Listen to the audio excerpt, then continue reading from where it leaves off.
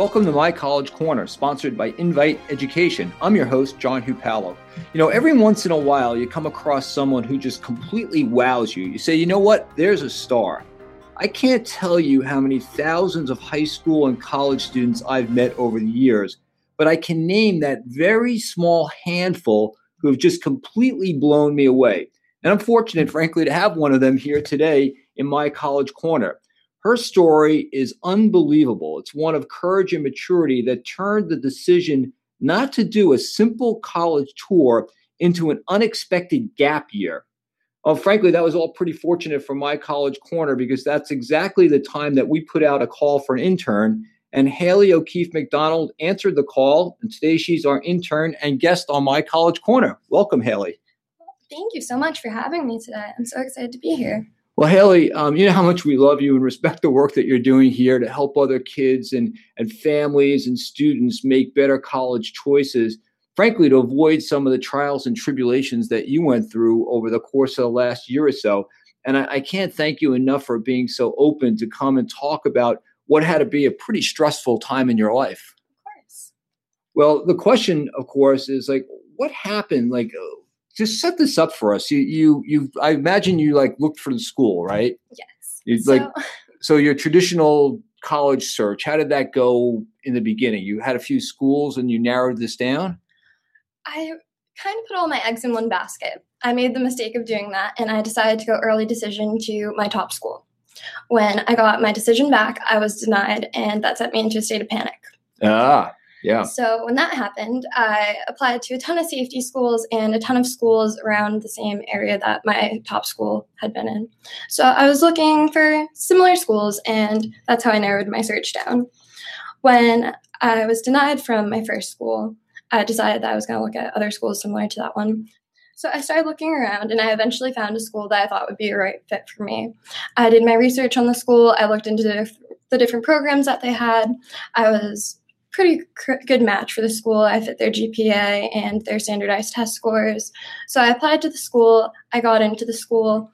And when I originally got denied from my top school, I decided that I was going to go to this school, but I was accepted at a difficult time in my senior year.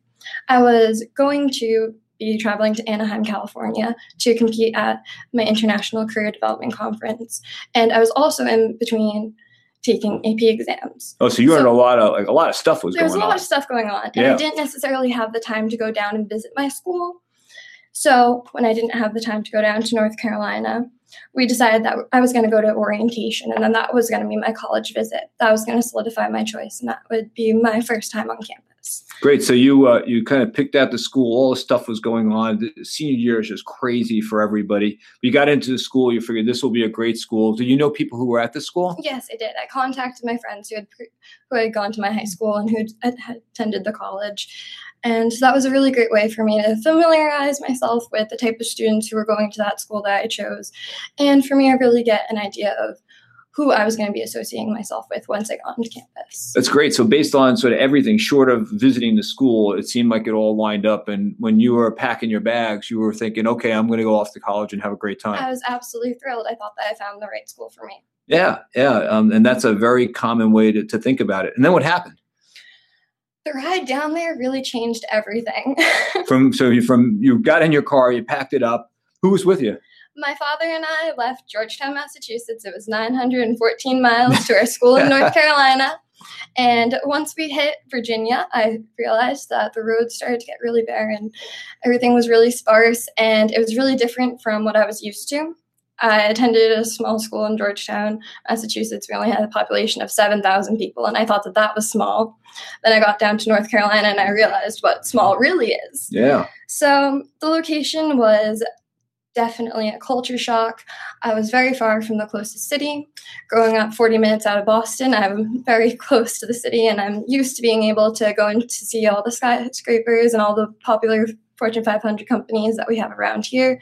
In high school, I was able to actually visit some of those Fortune 500 companies.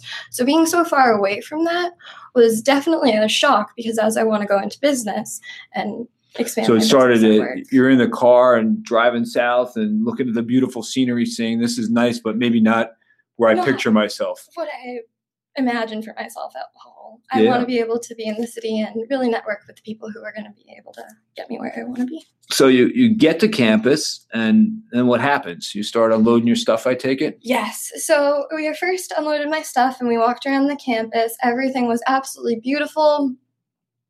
And it was exactly like the pictures had shown me.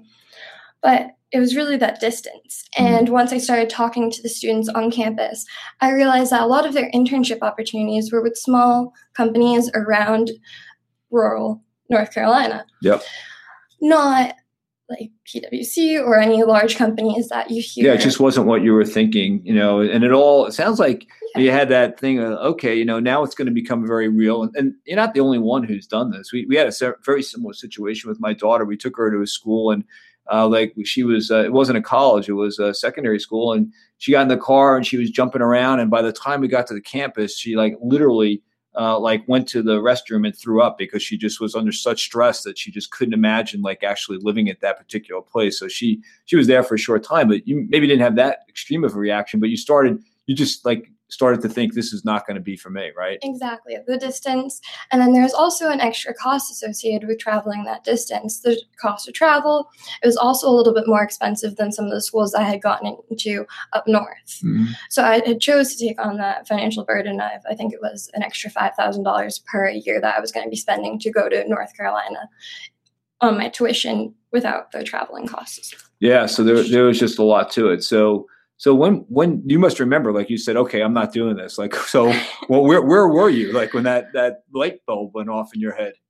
It was certainly something that was in the back of my head from the moment that I stepped on campus. On that drive, realizing how far away we were from everything. It was something that was in the back of my head, and I realized that I needed to confront my dad about it.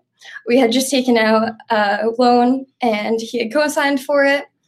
I was getting cold feet, and I knew that was the time that I needed to approach my dad about it. I told him that I didn't think that was the right decision for me to be there, that I didn't want to take out the loan and have to pay back the interest and everything, that I didn't want to take on that financial responsibility right now because I didn't think that I planned correctly for it. Wow, I tell you all the time how impressed I am by your maturity level to be, probably around your 19th birthday and have all this stuff coming down on you and say, okay, I made a big decision to come here, and now I'm here, and I'm going to pull the ripcord and get out. So what was your father's reaction? What did he say? My father, he kind of looked at me for a second. Yeah. I bet he did. I don't think he knew what to say, but he took it very well. He went over the loan that we had taken out with me. He made sure that I understood the financial burden that I was taking on. Right. He made sure that I understood what I was going to be doing, taking back that loan, how that was going to affect me, and the steps that we were going to need to take if I wanted to take a second shot at college, if I wanted to treat this year like my senior year in high school. Yeah, you might have the world record for the last time you could possibly decide to take a gap year. Yeah. Kind of about what happened, right? Very last minute, but it felt right. And so we knew that we needed to take this necessary steps in order to get me where I wanted to be. Because so I think not too many people realize that you get your student loan, that all gets processed. But the school and the loan company actually don't cement the deal until basically when classes start. You had some cancellation period there? So essentially, because I had taken out a private loan, my private loan was sent to another company or a holding company.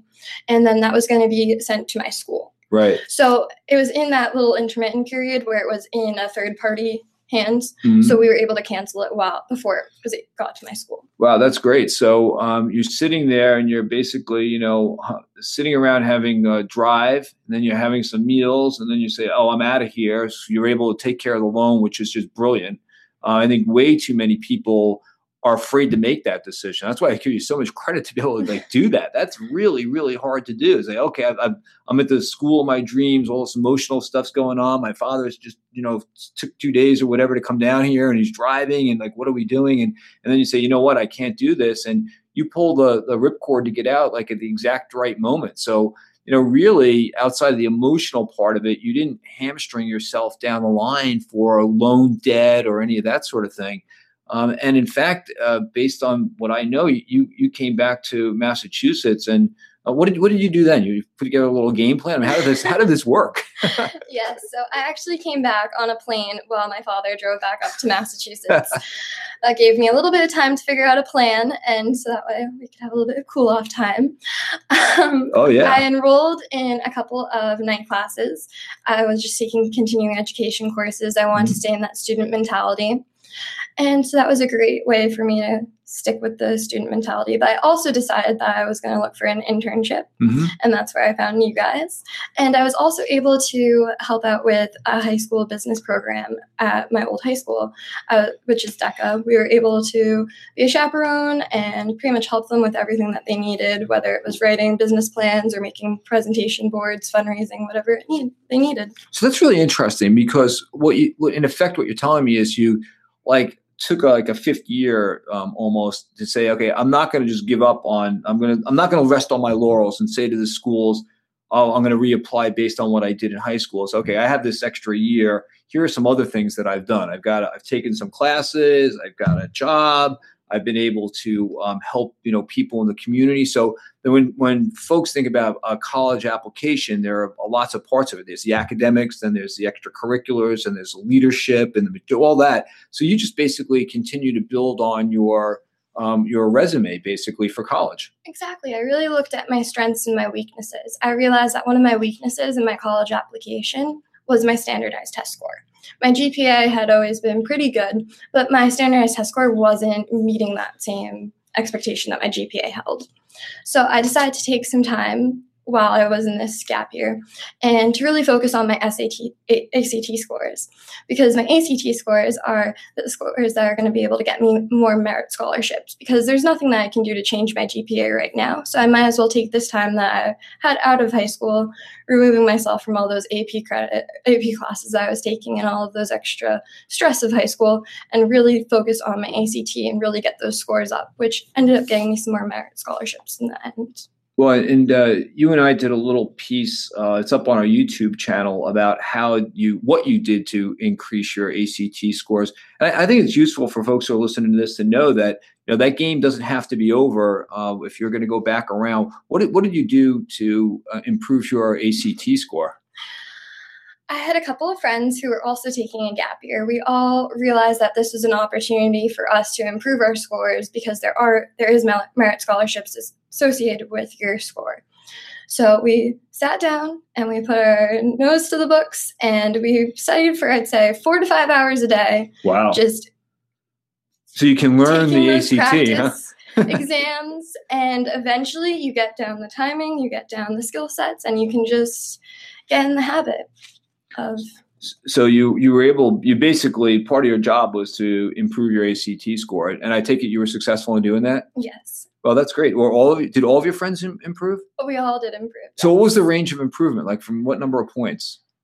I definitely had the biggest improvement. I went from a 25 to a 30 in one of my sections, which was a huge jump. That's a huge jump. And as ACT is broken into 4 sections, it's the combination. So if you have a weakness, my weakness was personally science. So I took the majority of my time to focus on the science section, and I was able to get that from a 25 to a 30, which helped my score overall. So do you think it also helped you get more scholarship money? Yes, I definitely think so. When I decided to come back from North Carolina, I was reviewing the schools I had previously applied to up north. I was looking at the financial aid packages I had received, and I decided to go and reapply to one of the schools that had given me the most financial aid money last year. When I reapplied to that school, I submitted my new ACT scores, and my financial aid package came back significantly larger than it did last year when I had that lower score. Wow. What a great success story. Talk about like taking lemons and making lemonade. You did a really nice job during the course of that time, from that initial decision to say, oh, what am I going to do, to today, when you're now just a few months away from actually beginning what will be your sort of second start on a college campus, but in a full-time capacity. That's really impressive. You have to be very proud of what you've been able to accomplish. It's been amazing. It's been a great year. Yeah. Well, and so like in September last year, you probably weren't thinking, boy, this is going to be a great year in front of me.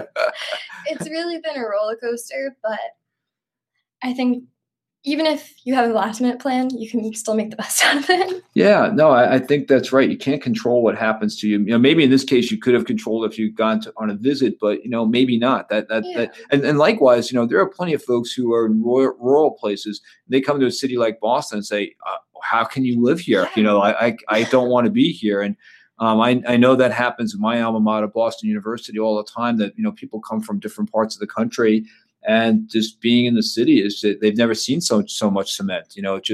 They just can't see themselves in that environment. So I think one of the takeaways, and I'd like you, Haley, to tell us about what you think the takeaways are. But one of them for me is just this idea that it sounds really sort of trite, but right at the beginning of the college search, just that understanding of an urban school versus a rural school, a small school versus a large school. I know friends of mine who literally told me they went on a college visit with their son or daughter, and they were in the parking lot, and their son said, I don't like it here. They were in the parking lot. They hadn't gotten out of the car, but there was just something about it. And that you have to trust your instincts on that. So I'd imagine you think that it sounds really simple, and folks, I think, sometimes overlook that as like, well, I know what I want. Well, maybe you don't.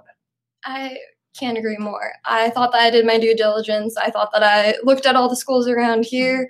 I knew the difference between a city school and a rural school in Massachusetts, but that was incredibly different from what I found once I got to North Carolina.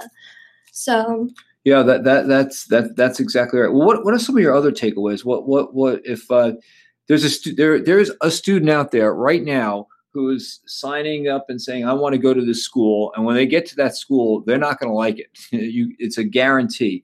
Well, what's your advice for students who are in that position? They're there and they know they have to do something. What are your takeaways from this?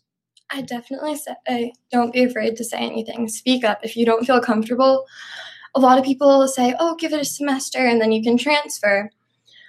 That's not always the best plan because a lot of times credits don't transfer to other schools. Sometimes it's best to just take a deep breath and to take a step back and to create a better plan for you. Because if you go to the school and you automatically know that you don't like it, there are other things that you can do to propel yourself and get yourself to where you want to be. I was going to ask you about that because as a parent, I sometimes think that I have that terrible reaction of, look, it's always tough in the beginning, just get at it and you'll get in the, maybe you're going to be a little homesick, but that's okay.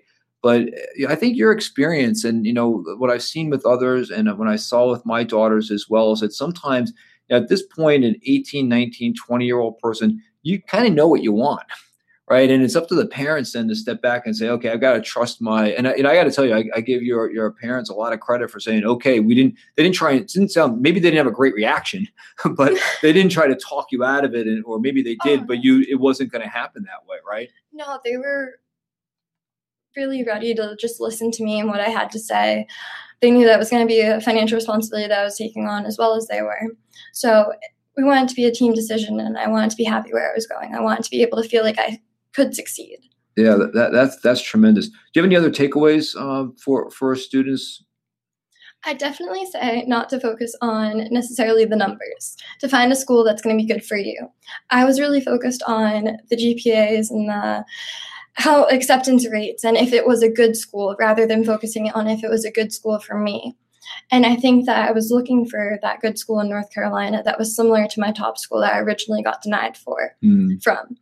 And when I did that, I wasn't really taking into consideration that I could find a school that may have been easier to get into, but would have been a better fit for me. And then I could also get more scholarship money by shooting a little bit below the bar. Yeah, and you know what?